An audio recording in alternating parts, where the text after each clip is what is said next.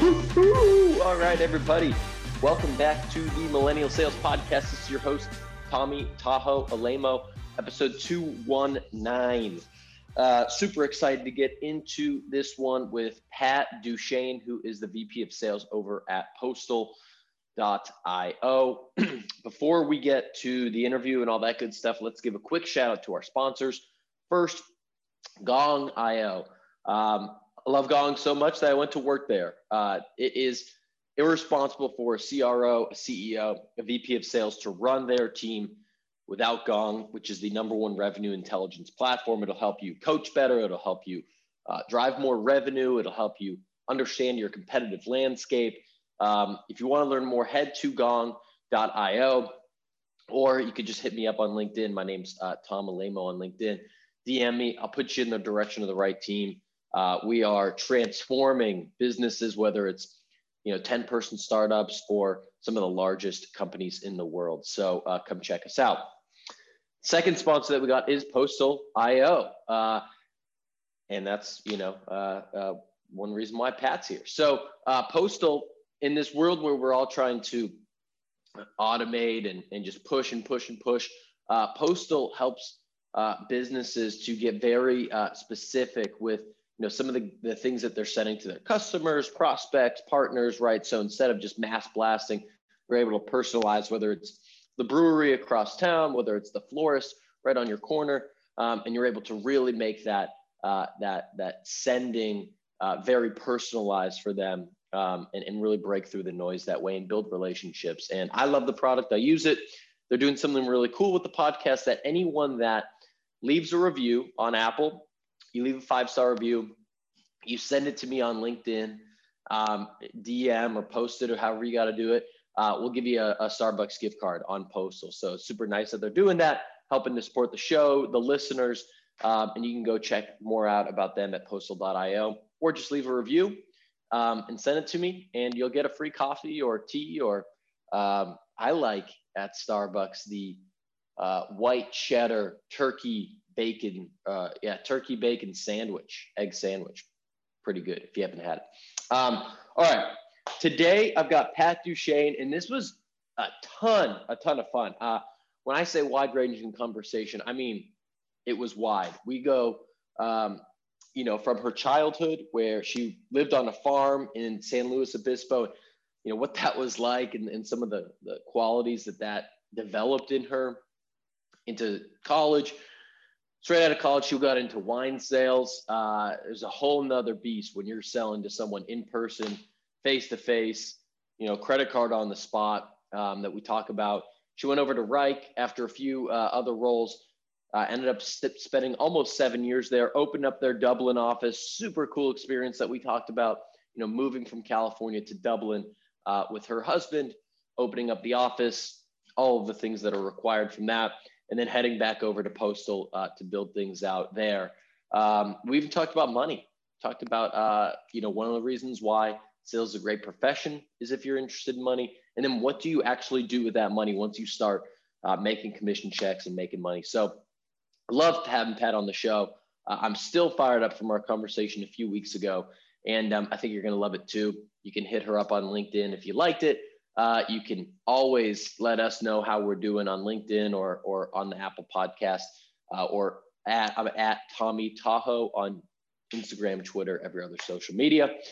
Without further ado, let's get straight into my conversation with Pat Duchesne. Let's go.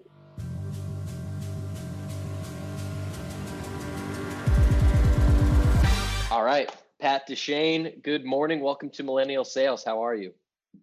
I'm doing well. Thanks for having me, Tom. Yeah, I'm excited to be here. And we were just kind of chatting a little bit about your background. I love what is it called? Mix tiles? My mix tiles, yes, in the background. Thank you very much. These are a gift from my husband, we could call them.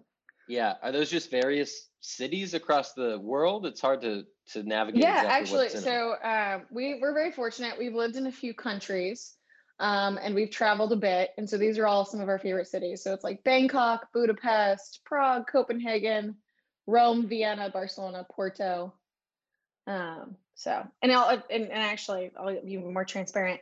I am 8.5 months pregnant. So this is our future child's room. So that's why they're up on the wall. Okay. So pre-decorating. Yeah, get that kid ready to travel Like, as soon as yeah, this kid's possible. gonna have a passport early, very Yeah, early. yeah, I love that. I wish I traveled more earlier in my life. Do you know if it's a boy or girl yet, or is this a surprise? I do. Yeah, it's a girl. Oh, Oh yeah. congrats. I mean, I don't know what your personality's like, but like the minute I found out I was pregnant, everyone's like, "Oh, are you gonna keep it a secret?" And I was like, "God, no." I was begging the doctor, like the minute they told me I was pregnant, I was like, "Is it a boy? Is it a girl? What can you tell me? Do we know hair color yet? How does this work?" Yeah. Um, but yeah, no, it's a girl. It's a girl. So That's awesome. Well, congrats. I would be the same way for what it's worth. Like, type it. Like, there's some people who are just like, yeah, we'll just see what happens. And like, it's like, no, I got to know. Like, I got a I'm a plan. planner, Yeah. exactly. I'm gonna have to like make this massive spreadsheet, which I have, full of names as well as like second names and like mix and match them. Oh yeah, we sent out a survey to the family. You want to guess weight and height. I can't be the only salesperson that's done this. Like this is, I think this is kind of comes in the territory. But yeah, that's kind of how we've handled it. That's hilarious. I love it. I'm not quite at that stage yet, but I'll have to probably hit you up in a few years for the spreadsheet idea. That's awesome. So I want to kick the conversation off. I'm always super interested in how people get into sales. Doing a little LinkedIn research, I saw that you first worked coming out of school at a winery, which is not Hmm. maybe the usual path for a VP of sales that they start there. So how did you get in that, and why did you choose that as like your first job coming straight out of school? Well, okay, so let's back up for how I actually ended up in Northern California to begin with. It Okay. probably would be a good segue. So I grew up in San Luis Obispo, California, which is actually where I am now.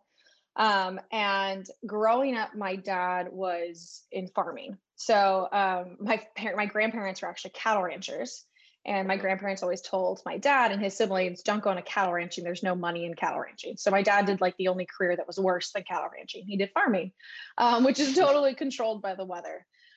So I grew up in like a fairly agricultural background or setting.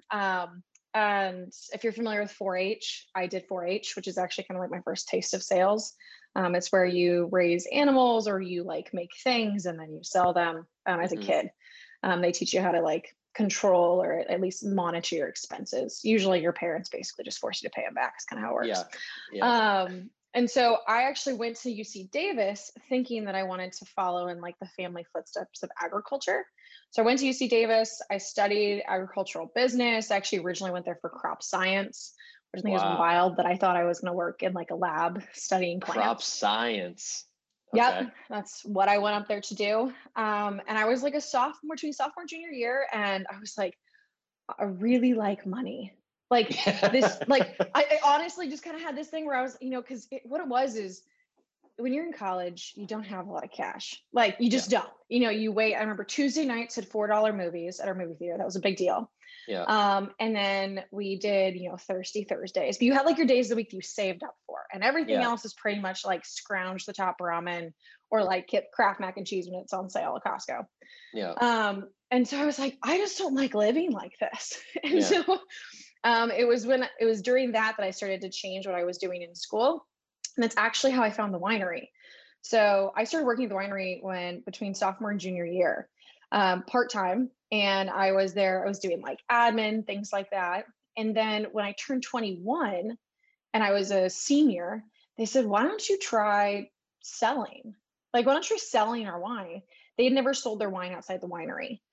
And I mean, and in hindsight, I'm like, what were they thinking? I Yeah. had 21-year-old. Why don't you just take our wine and walk into some of the nice sort of hotels and restaurants in Sacramento and just see what happens? Yeah. Mind you, at the time I'd been like drinking Carlo Rossi and Two Buck Chuck. So Yeah. what did I know?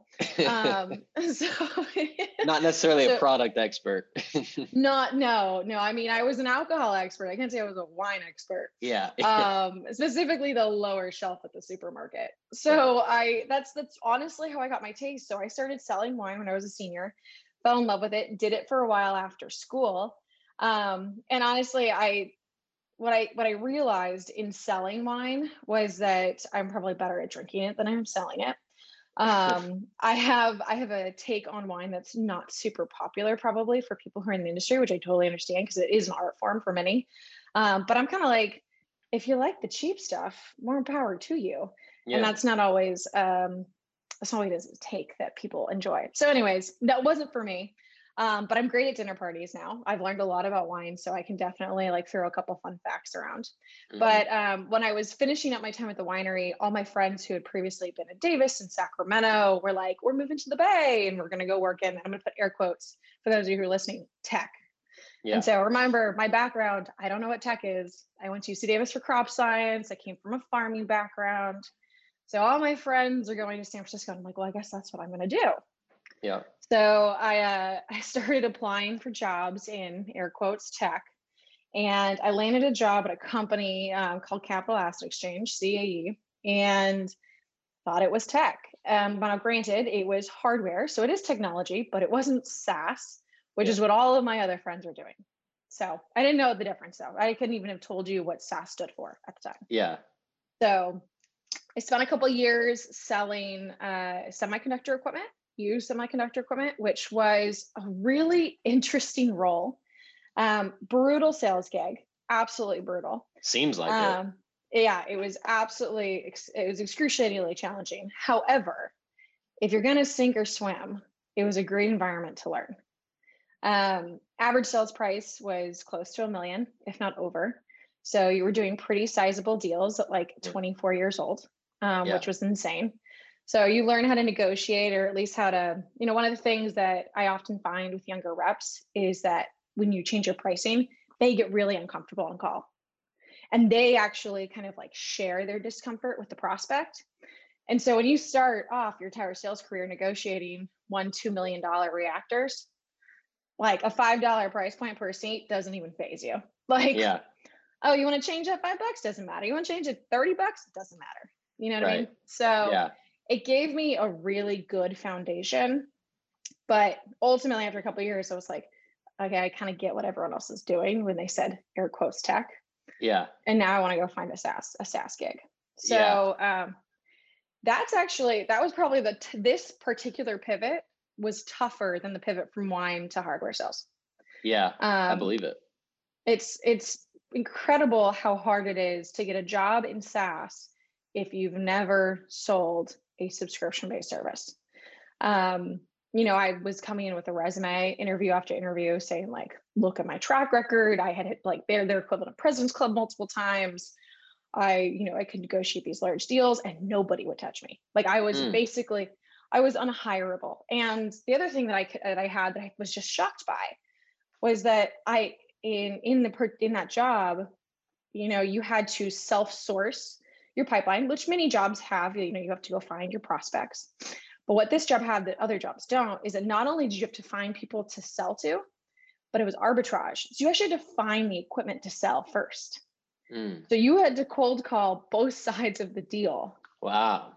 And then, so it's basically, you usually started with the equipment. You'd cold call into companies, try to find like used pieces of equipment they didn't need.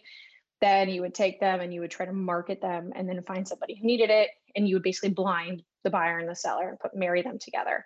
Huh.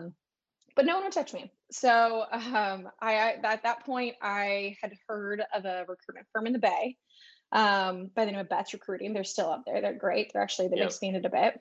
And so I started talking to them, and they told me there was this tech startup that was unfunded, really smart CEO who's basically was looking for somebody to take a chance on them. Yeah. Because unfunded tech startup in the Bay Area doesn't really scream job security. Right. But my standards were pretty low at that point. So I was like, sign me up. So, Yeah. Absolutely. so that's how I actually found Reich. Was a meeting with Betts Recruiting, and I remember I was living in San Francisco at the time, and I drove all the way down to San Jose, California, and met with Andrew Filev, that was then and still is the CEO of Reich, although they've since been acquired by Citrix. And that began my career there.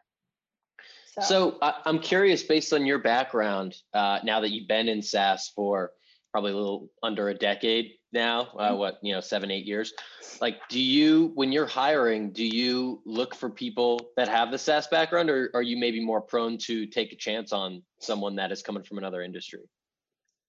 I definitely think I'm a little more flexible than most hiring managers on the Yeah. background. If I'm looking at like a senior like account executive or account manager role where I need someone to come in hot and ready to close, I'm going to require SaaS experience purely for ramp time. But when it comes to like kind of like entry level and like level 1 and 2 roles, I'm way more flexible. Yeah. You had one of my colleagues, John Barcelos, on the call, and he's got a super crazy unorthodox background. But yeah. He didn't come from SaaS. That guy's done everything under the moon that wasn't SaaS. Yeah. So yeah, I'm definitely not married to that. He's a mixologist and all these things. There's something about selling Mixologist. alcohol and getting transitioning into SaaS. I will say there is something about selling alcohol that makes you a hustler, and it makes you Yeah. learn like it makes you a hustler, and you kind of I know there's something about selling alcohol where like you see your commission every time you make a sale. Like I Mm. remember I knew exactly how much I would make every case of wine I sold. Yeah. Exactly how much. Um yeah. So I don't know, I, something about it. I started at doing Cutco in college for a summer, and it was the same Mm, thing. Your yeah. exact commission percentage, and then as you sell more, your percentage goes higher. So I know walking out of that house, assuming I made a sale, exactly how much you're making, and there is something about that. How did you get into Cutco in college? Were they recruiting on campus? Or did you You like know, look it up? Or you like, I need to make cash. I'm gonna Google how to make cash quick. Pat, this is crazy. So I'm like an introvert. Like, you could if you ever talk to my mom, not that you would, but if you ever did, like, you would say, like, I never Do a talked to reference anyone. check. I was an introvert. Like, I was just like always at home, and I played tennis in college. I got surgery Okay. one summer, so I couldn't like teach. So I found this flyer on the grocery like parking lot. This bright flyer that was like, make money, work the hours Mm, you want, and I'm like, I'm in. So I've got my arm in a sling all summer because of the surgery, and I'm wearing like, a suit or like a button down with a tie, just like driving uh-huh. around with my bag of knives. Oh, And you probably got so many sympathy sales though, as I long think as you kind so. of like led with the cast or the slang. It was a good rapport builder for sure. But yeah, I mean, that was one of the funnest summers I ever had. Like, you're chopping up veggies with all these strangers, and it was a great time. So it wasn't a recruiting; it was just like I just found the flyer and went for it, and just like ended up loving it. I think Cutco's wild. There's so many people who've started at Cutco, and I also think it's like the only job where you're welcome into strangers' homes with a box of knives. Yeah, Like, totally. it's kind of when you actually think about it, like, huh, that's probably what my mom told me what not to do as a child. Yeah, But yeah, I know tons of people who started with Cutco. I know people who did Cutco for years after college. yeah, and you can make good money. And I think the reason why it works is because it's all referral. It's never a straight cold call. At the end of every Hmm. meeting, you're getting a list of like 10, 20 people. And so I'm saying, hey, I was just at Pat's house. She thought that, you might be interested in whatever, so Yeah. it's a little bit of a warmer call. But the in-person sale, the quicker sale, the transactional, as I imagine wine probably was, you learn a lot that way. You do. I think it's way more brutal. Yeah. Because it's one thing, when you get rejected on the phone, and then he rejected on Zoom. Way it happens all the time. But getting rejected in person, like it's a gut punch, and it's awkward. It's real Yeah, awkward, especially if you're in someone's home. totally. It's like, all right, let me Totally. just pack up my stuff and walk out of your living room. And the worst is when like driving up to the house, like it's a really nice house in this like fancy, zip Hmm. code. And you're like, oh, this person's like, they're gonna throw down $1,000 on knives. And then like those people were never the ones that bought. But Now, that's just a side. now, That's did probably you why did they're you so wealthy. learn Did you learn like telltale signs? Like, was it like, oh, if they had like a really nice stove, or if you saw like a particular appliance, you knew that they would throw down? I always felt like it wasn't like the people that had the really nice kitchens or the really nice thises or that's. I always felt like it was the people, I guess this is kind of like obvious or corny, but just like the people that like really like you built a really good connection with. And so like the way that I would try to do it, like I would bring fruits and veggies, and then I'd be like, well, what are you making for dinner tonight? Like, let's just start chopping some stuff up. And so I felt like, though they You give like you this made dinner with binder, them? yeah, they give you this binder for your pitch. And so like, if I was spent too much time in the binder, it never worked out. So at some point I learned like, all right, once we like get into their cabinet and start breaking open Hmm. some tomatoes and sweet potatoes and whatnot, I always felt like the more engaged they were, the more we were going to sell. So that was kind of my go-to. That's really funny. Um, I'm curious. I want to get into some of the Reich stuff, and then and Hmm. eventually into Postal. I want to take one quick detour backwards from Yeah. the farm childhood. Like, Oh, were you put to work? Like, were you like on the daily after school, like, you know, feeding the chickens and okay. stuff? Like, Out in I'm the just curious if that translated to your professional career. That's a great question. So, my parents' house is not on the farm. Yeah. It's on what many Americans would consider a very large piece of property. It's like 14 acres. But that would be what we would call recreational farming. So every kid had like their animal. So for me, I was sheep. My sister was goats, and my brothers did pigs and then turkeys. And then my mom's always been a chicken lady. Like she has a sign that says she's one chicken away from being a crazy lady. And she's well past that one chicken at this point. Yeah. So we always had that kind of stuff around the house. And the rule was always, and we had like dogs and cats and things like that, and rabbits actually. We had a lot of animals. Wow. Wow. But Okay. the rule of thumb was basically like you didn't get breakfast and you didn't get dinner until your animal was taken care of.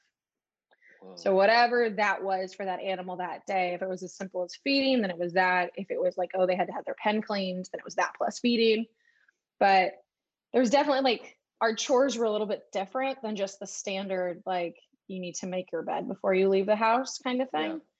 Um, but yeah, I would say like my parents instilled quite a bit of like hard work into us. There were four of us. There was it's my sister and I are really close in age. Then there's a break, and then I have two brothers, Hmm. and so we kind of like had our based off of age kind of like chores. Like my sister and I had the more sophisticated chores. My brothers had like it's kind of like I think they had pigs. Pigs are pretty easy. Pigs are Yeah. smart. For those of you who don't know farm animals, pigs are the smartest of the bunch I just named by a long shot. I've heard Um, that. Sheep and turkeys are the stupidest by miles, miles. So of course I had the sheep. I had multiple situations where like I'd go out to feed and a sheep would like stick their head through the fence and then get stuck. And so you spend the next 30 minutes like with the sheep that doesn't want to be touched, like trying to shove their head back into the fence. And the whole time you're just like, I really just want to eat dinner. Like you just need Yeah. to get back in the pen. And they're pretty Um, big. oh yeah, they can get Right? like between 100, 150 pounds, Yeah. I mean, depending on if like you're how like a old they middle are. schooler trying to do that, that's Oh no yeah, small yeah. So task. like, I guess my I you know it's funny. I married a guy from Detroit, so I married a city boy. Yeah. And it's very funny because now we live in San Luis Obispo near my parents, and so they still have quite a bit of a few animals. And so sometimes like a goat will hurt itself, and you got to run out in the pen and try to figure it out. And like getting dirty, seeing blood, giving an animal a shot, any of those things doesn't even phase me. Like just throw me in there without shoes and I'll be fine. But it's kind of because that's how I was raised. Like none Right. of that stuff is weird, gross, or whatever. But yeah, he always is like, "You're not gonna go like put boots on," or like, and I'm like, "No, it's bleeding. I gotta go." That's um, hilarious. but yeah, I mean, I do think it was part of it. My dad always worked insane hours. That kind of comes with the territory.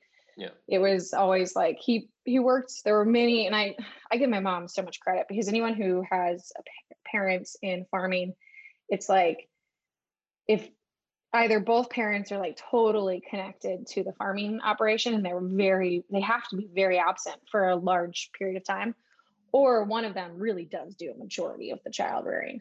Yeah. And my mom was very alone for many years while my dad was getting like the farming operation up and running because it is easily a 6 day work week, easily Dang. like 12 to 16-hour days. Yeah. That's tough. Yeah. But I So imagine that does play a pretty big role. Like once you get into, you know, the working environment, it's like you mhm. weren't you weren't like coddled, you know, like you weren't just like, all right, just like mow the lawn and, we'll give you your allowance. Like you were you were taking sheep out of fences and, But doing the yeah, whole I mean, thing every day, it's my dad once told me, and I think I've said this, and I kid you not, in like every interview I've ever, like for a job that I've ever had, because it stuck with me.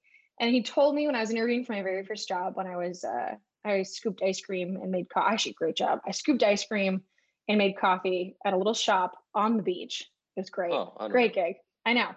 But I remember he told me before the interview, he was like, you have to learn what you can control. And you cannot control if you're the smartest person in the room, but you can control if you're the hardest working. And that's like always stuck with me because it's so true. And I've definitely learned, someone who's built teams, I'm never the smartest in the room. But I can lead by example and be the hardest working.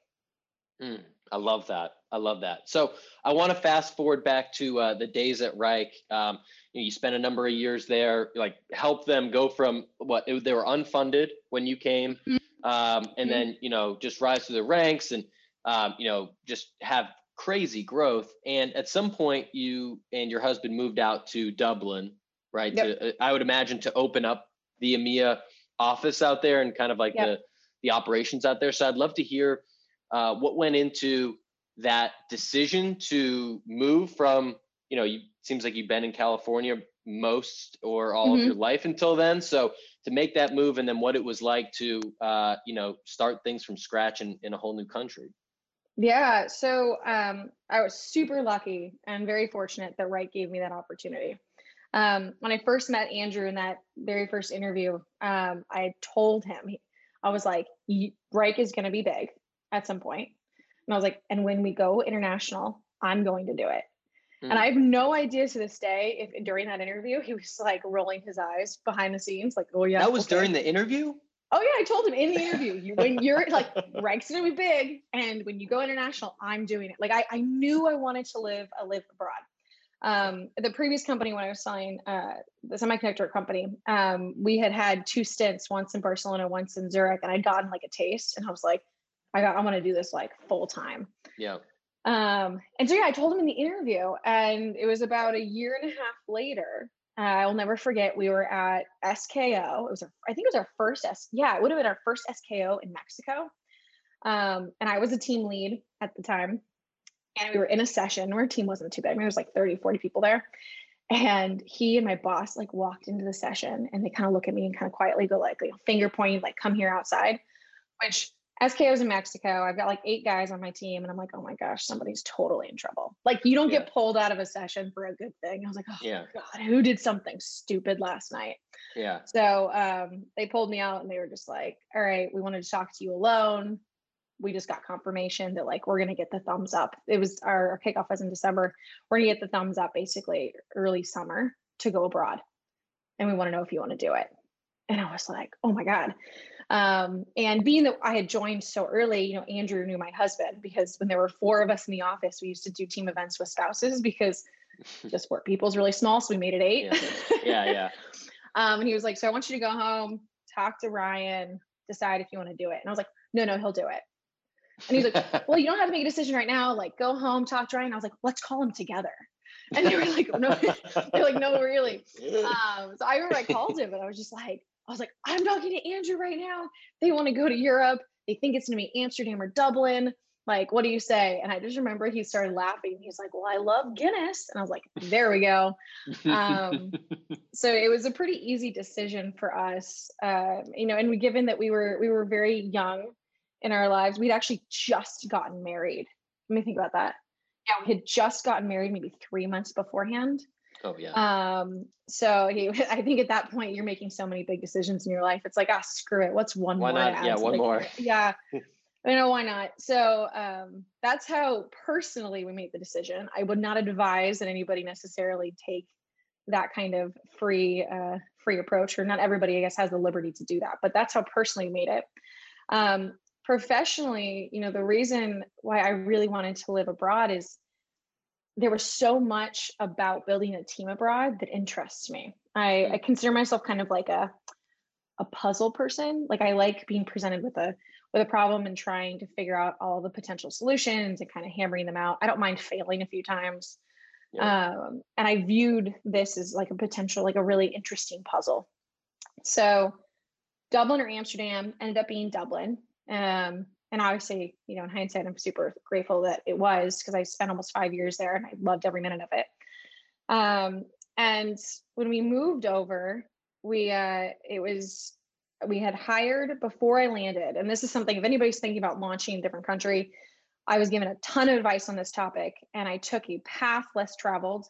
And I swear by this decision, and I think it was the reason we were so successful, is most people when launching in a new country have to decide, do they hire a recruitment firm to build their landing team, or do you actually invest in a full-time person to join the team that's actually your like recruiter? And everyone was telling me to use a firm. But my challenge with the firm was that I knew how important those first like 5 to 10 hires were. Yeah. Like your landing team sets the foundation for who this entire organization becomes. And it was so important to me that the Dublin or EMEA team was a reflection of Wrike, but also uniquely Dublin. Yeah. And there were certain personality traits I was unwilling to be forgiving on. Like they had to have certain qualities. We had a saying that was, we were hiring missionaries, not mercenaries. So our first 10 really had to believe in the product. They had to believe in the mission. They need to be flexible. Like, because basically when you launch a new country or a new office, it's basically like launching a new company. Yeah. And so we needed people that were super comfortable in that mindset. And so I ended up hiring a full-time recruiter. And it was a great decision. She came with like the new equivalent of the Rolodex. And she was like, here's all the best AEs in Dublin. She's like, here's how long they've been at all these companies. Here's their, here's the last time I spoke to them. This is their salary range. This is the kind of stuff that they like to do. And I landed in, I think, June or July of that year. And by the end of August, we had 8 people in the office. Wow. Like we had all of our kind of like 8 kind of like first hires, and it was real fast. Yeah. So great decision. What other qualities other than the missionary versus mercenary and being flexible, were there any other qualities that you were like, that were non-negotiables for you for that role? I wanted people who were insatiably curious. And insatiably curious, self-aware. I didn't want anyone coming in being like, I was very nervous about hiring. We hired one person coming from Salesforce who had done very well at Salesforce. He ended up being a great hire. He stayed with us for a very long time, but I was really nervous about hiring him because, he was coming in with 4 or 5 years of like very well-trained Salesforce experience. And I was like, we're not Salesforce. Like you're coming in to a very small team, very small company. We don't have 15% of the processes that you're used to. So like, how comfortable are you with chaos? Can you make sense of it? But he ended up being honestly a great hire. But yeah, their comfort and chaos. So I liked, and also I should say, we would talk a lot about goal setting. So I'd ask them like, in their personal, professional lives, tell me about a long-term goal that you had and break down the steps that you use to get there. I wanted to see that they could break large goals into incremental steps, because otherwise, quite frankly, if you were looking at the serviced or rented office that we were in with a bunch of people whose tenure is less than 30 days, and then you looked at our revenue target for the year, you probably would have had a meltdown. Like, this team has to get to what number? And so it was very big on like, I want making sure that everybody that came into the team knew that big long-term goals had to be broken down into like small incremental steps. Yeah. And so we were really big on that when people started in one-on-ones. Like, I want to know what on a daily basis you need to do to get to that target. Yeah. How do you do that personally? Like, you came into Wrike so early, and maybe you were just, it was your first gig, in SaaS. So like you were just kind of like winging it. But then you have such a massive goal of launching the operations over in EMEA. And then you have, your current role at Postal, right, where you're coming in. I don't know exactly how early they were when you joined, but another just like kind of massive mountain to climb. So how do you like break those into smaller chunks to not be overwhelmed and to just like get to the next step, to the next step, to the next step? Well, I joined Postal the very beginning. I was the first customer facing hire at Postal. Okay. So I think there's a lot of similarities between starting at Postal and actually launching EMEA for Reich. Because in both places there was a day where I'm alone in an office looking around a bunch of empty desks, like, right, we got to do this. Yeah. The way that in both those cases that I take it is you start with the revenue number. At the end of the day, that's what matters, is the revenue number. And you break that down into the different departments that you influence, that I would influence, for example. And in both cases, it's things like customer success, sales, which we all know there's multiple components within sales. There's support.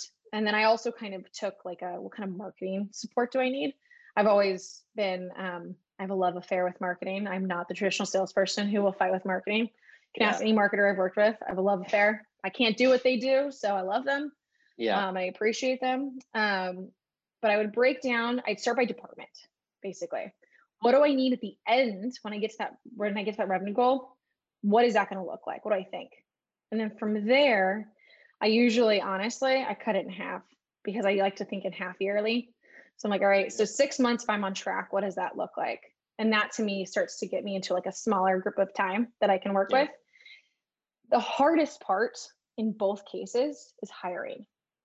Like being super honest with yourself about how long it's going to take to actually get a person in the office, and then how long it is to ramp.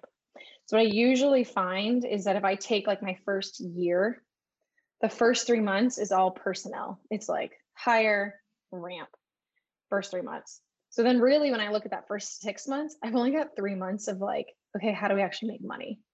And I have to do all of the hardcore sales stuff the last 6 months. So that's really where you start refining things. But it's tough because it often requires me to make assumptions. And I hate making assumptions, but it's part of a growing business. You try to, put your finger up in the air and guess which way the wind's blowing. But I have to make assumptions on what our average deal size is going to be. And if it's this size, like what does what do we think the upward growth plan is? Do we think we actually have an upsell motion that early? And if so, what can we expect from a revenue stream? Do I need to dedicate personnel to that? But you try to guess like 2 or 3 scenarios for the year. But I will say the first thing, if you're launching a new team, the first thing is hiring, and be super honest with yourself.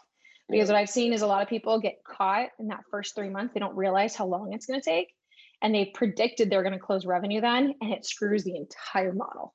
Yeah. Like the entire thing. And you just got to know that you're going to have to hit much higher revenue numbers later down the road. Yeah. I wasn't sure if I was going to go here, but we're kind of vibing, and you brought it up earlier. So I'm going to go with I want to talk about money for a second.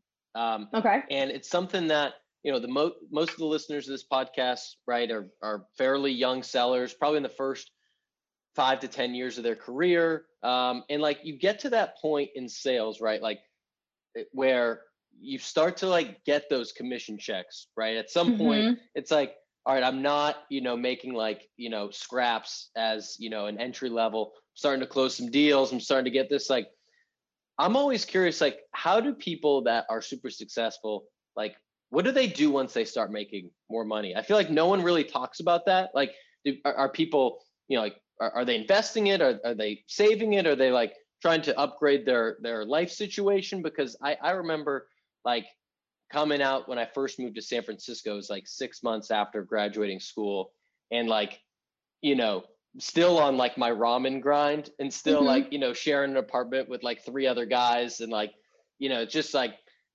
I felt like I didn't really have a role model in terms of like, well, what do I do once I start like doing well at sales? So I'm just curious, like if anyone ever talked to you about that, if that was something that, mentors at Reich or anything like that, or something that you have a strong stance on, just because you brought up earlier that you are interested in money.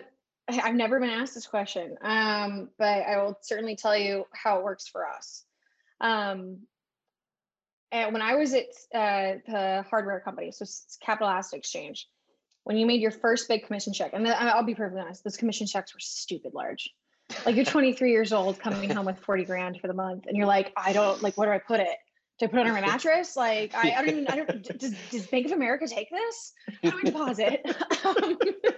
But I'm serious. When you're like, I mean, that's a lot of money for That's a anybody. But ton. when you're 23, 24 years old, it's like, well, I don't even know how to react to this. And a ton of people that were working there with us, they'd go and they'd buy a new car. That was like the thing at the time. Yeah. I think for a lot of people, they kind of look to their peers and they're like, hey, well, what are you doing? And so I just remember people it was like the same 3 Series BMW over and over and over.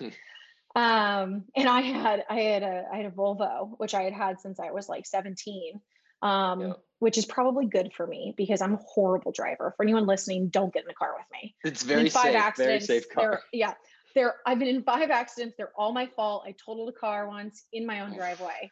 Don't drive with me. But so I had a Volvo and I was like, I don't think I should change. I don't like, it's old, but like I need a tank. Like I know I'm a bad driver. Yeah. And I actually met my husband at this job, by the way. I should mention that. So he was another one at of the seller Capital jobs there. Asset Exchange. Mm-hmm. And the story is relevant because he was the only other person who didn't buy a car. And that's actually how I noticed him. I was like, there's this guy rocking up in like this really old Jetta every day. It'd be like my Volvo, his Jetta, and then a bunch of BMWs, maybe a Porsche or two. And that's actually how I paid attention to him. And I think it's part of me growing up.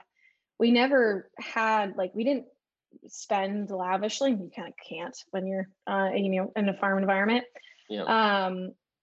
But one of the things, I'd say at first I didn't know what to do with it. So I definitely was more of the like cash under my mattress mentality, like just shove in the bank account, let it sit there. As I got a little bit older and I was like, okay, we should probably do something. And honestly, what tipped me off into being like, you should do something was I got enough emails from the bank being like, we want to talk to you about the cash in your account. Yeah. Where I was like, okay, well, these people are reaching out. I must have enough to do something with.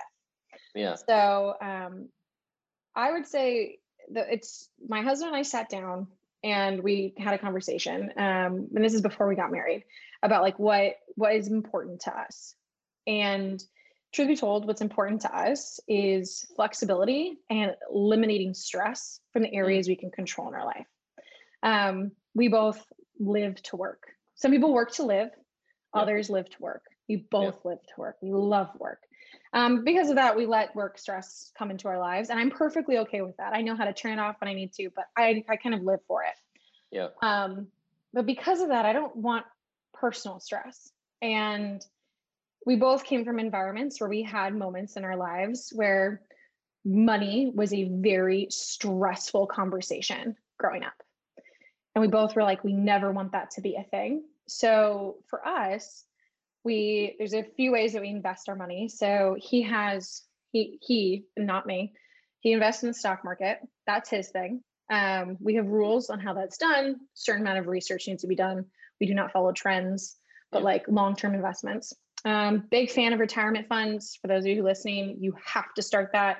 I don't care if you're like, I'm only 21. That's exactly when you should be starting a retirement fund. And if you work at a small company and they don't offer a 401k, look at like a Roth IRA. You can start that on your own. You don't need to have your company support you with that.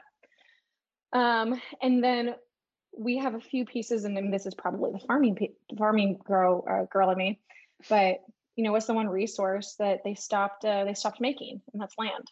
Yeah. So we've invested in a few pieces of property because that's what I know. And so those are kind of the 2 areas, but it's very important for us to not have that stress and for us to be flexible. We've lived all over the place. We travel all the time, and those are the things that make us happy. We still drive a Volvo. I would like you to know. Thank God. Probably because of my track record. But that's how we prioritize. So I think everyone has to prioritize, like, what's important to them. I think no matter who you are, you have to start a retirement fund now. But beyond that, figure out what matters to you. I will say cars, planes, boats, they depreciate in value the minute you drive them out, off the lot or fly them out or out of the dock. So be very careful before you spend money on that. Yeah. Well, I appreciate you being willing to go there because, again, I think a lot of people can relate. Like I can relate to that being like a stressful conversation growing Mhm. up, and then you find yourself with some of those larger checks, and you're like, well, what do I do with it? And there is something to be said about like, to your point, if you know that you're going to be, working really hard and like spending a lot of your mental energy on that, then it's like, well, maybe you don't need to spend your mental energy on something that you have to pay for that's going to make your life a little bit more efficient. Like some people Mhm. get that live in the city get like the delivery laundry thing or delivery groceries, or as an example, right? It's like I hate grocery shopping, and I'm gonna have Instacart do that, and it's gonna cost like $10 a delivery, but I'm gonna spend that hour doing something else, and like that could be maybe an Mhm. example of like as you're leveling up, maybe you're Yeah. making your life quality a little better. No, absolutely. I mean, one of the big moments for us is when we decided, oh my gosh, should we get someone to clean our house every like 2 weeks? Yeah. And it was because it was a fight every Saturday. And we're like, why are we fighting about this? Like, why don't we just pay someone? I forgot you can do that. But but yeah, I would say like you need to figure out what matters to you. Yep. But yeah, figure out what matters to you and what makes you happy long term. Very, very rarely, maybe you're a car person, in which case collectible cars can actually improve in value over time. But I see too many young salespeople come in with brand new cars, and I'm just like, oh, I hope you saved the first few commission checks before you did that. Yeah. It Yeah. kills me every time. So Yeah. So the last topic I want to get into, I noticed in some of the LinkedIn research that it looked like you had started the Women at Reich group, if I'm not yeah. mistaken. Maybe you were just a member. I think you started it Hmm. a number of years ago. So I'd love to just hear you talk about that experience, and maybe you're a member of other things here in the States, or maybe not, but just like the experience of kind of gathering the group of women in sales. I know that's something that a lot of folks are pushing for, to get more diversity in the workplace, and to give everyone the same opportunity. So I'd love to just hear you talk about that Yeah. experience, and any takeaways you had from it. Yeah. So yes, I did start Women of Reich. Women of Reich was very important to me because as we were building the team in Dublin, and again, I was so lucky to be able to influence that team because diversity has always been, super important. Coming from the previous gig, I was one of like three women in the entire office. The entire office. Wow. So I was used to being kind of like one of the only female in the room, so to say. So when I came to Reich, one of the other things I said in my interview, I had a very bold interview with Reich. It's amazing they hired me. Is that I was very adamant that I had the ability to influence culture and that we would not have a bro culture. I Mm, was like, because it's something that it can absolutely happen. Sales is still a male dominated career, and it's something that can turn women off and make them feel like they're not welcome or they don't belong, or that's not a place for them. So Andrew was like, hands up in the air. Yeah, totally. You can totally do that.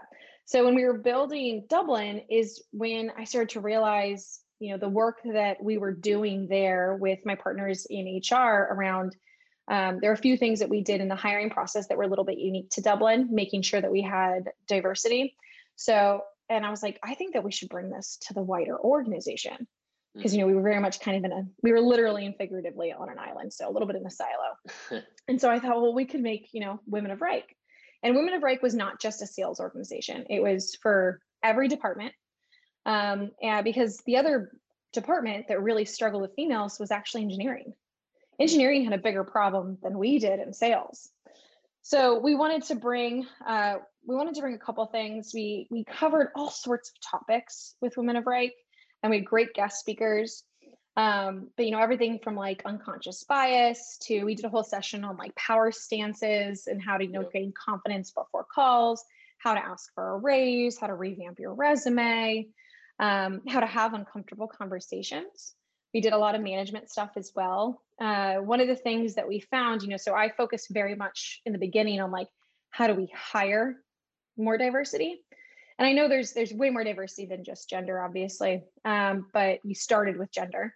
Um, One of the things that we did is in the hiring process for every role, no matter the level, a man and a woman had to make it to the final round. Mm, So there were some roles in some languages, because in Dublin we were hiring, dozens of languages, where we had to delay hiring for months because we were trying to find, a female candidate that could make it to the final round. And it wasn't like we would just push a candidate to be like, oh, wait, just get her to the final round so we can because to push someone to the final round meant taking up, 5 people's time. And that wasn't something you're willing to sacrifice. So it was something that this method worked really well in keeping our HR team accountable, as opposed to just taking the easy way out and just be like, okay, here's like the 5, closest resumes I've got. All of them are dudes. They're coming from Microsoft and Salesforce and Google. Here you go. Yeah. But what we realized in doing this, and this was kind of where the second phase of Women of Right came in, was that we did a really good job across Reich of diversifying our sales force. Yeah. Reich, by the time I left, had like a fairly good split women to men. But when you started to rank them and put genders into levels, we were starting to seriously miss once you got past first line managers. And so that's where we started to fall apart.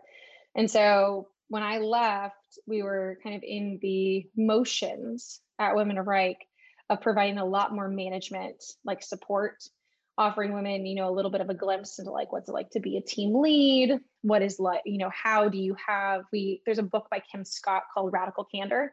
I don't know if you've ever read it or you've heard of it. But we did a few sessions on that. We were fortunate enough to have her actually speak at a Reich conference. So there's some really great tidbits there on like how to communicate negative feedback. One of the pieces of information that we got from people at Reich was, sometimes I feel like if I give negative feedback, it's perceived differently than if my male colleague does. And so we did a lot of coaching sessions on how to deliver that. Unconscious bias training was also huge for us. We had everybody go through it because everybody has unconscious bias, women included. In fact, we found sometimes women hiring managers were some of the worst culprits because they've just, they've spent their past 10 years hiring and working next to the boys. And you don't realize that some of those things that are hiding in your head are actually deterring you from hiring a perfectly great candidate. But because their demeanor is a little bit different than what you're used to, you're going to, push them aside. Yeah. So, yeah, I was a big fan of Women of Reich. It's still, I think it's still going over at Reich today, although they've been acquired by Citrix. There might be like a Women at Citrix program, but it was great. By the time I left, I want to say there was over 100 and something people that participated. Yeah. That's awesome. That's awesome. We've had a wide ranging conversation. We talked about a lot of different things. My last question for you mentioned that Radical Candor book. Are there any other, I don't know if you're a book person, podcast, YouTube video, something else, like anything that's been, pretty impactful for you, or that you have found yourself rereading or re-listening to, or kind of like binging on? I'm just curious. Yeah, I think Simon Sinek, you can love him or you can hate him, but his Start With Why, super, super important for anybody who wants to touch management ever. I think that was one of the more foundational early reads. The Sales Acceleration Formula, another great book for entry-level managers. Predictable Revenue, Aaron Ross, the OG. I think that's a great one. And then really love Radical Candor by Kim Scott. And then the 2 Challenger books. I know everyone talks about the Challenger sale. I love the Challenger customer. Yeah. I think it's like I don't know why people kind of always glaze by it, but the Challenger customer to me is like the future of sales. Like especially if you are selling in an emerging market or like a fresh technology, one of those markets that Gartner and Forrester haven't defined yet. I think that Challenger customer is the read for you. Yeah, that's perfect. That's a great list. For anyone that wants to get in touch with you, what's the best way to do so, if it's LinkedIn or otherwise? LinkedIn. I'm pretty good about my messages. But yeah, hit me a note. Awesome. Pat, this was awesome. I had a great time. Thanks so much for coming on. Yeah, absolutely. Thanks, Tom. All right. Thanks for checking out that episode. Happy April, happy Q2 to everyone out there that's getting after it. Again, this podcast was brought to you by gong.io and postal.io. So great way to support me is to support our sponsors. Again, if you leave a review on Apple, I will send you a free Starbucks gift card, courtesy of Postal. So shout out to the sponsors. Shout out to the guests today.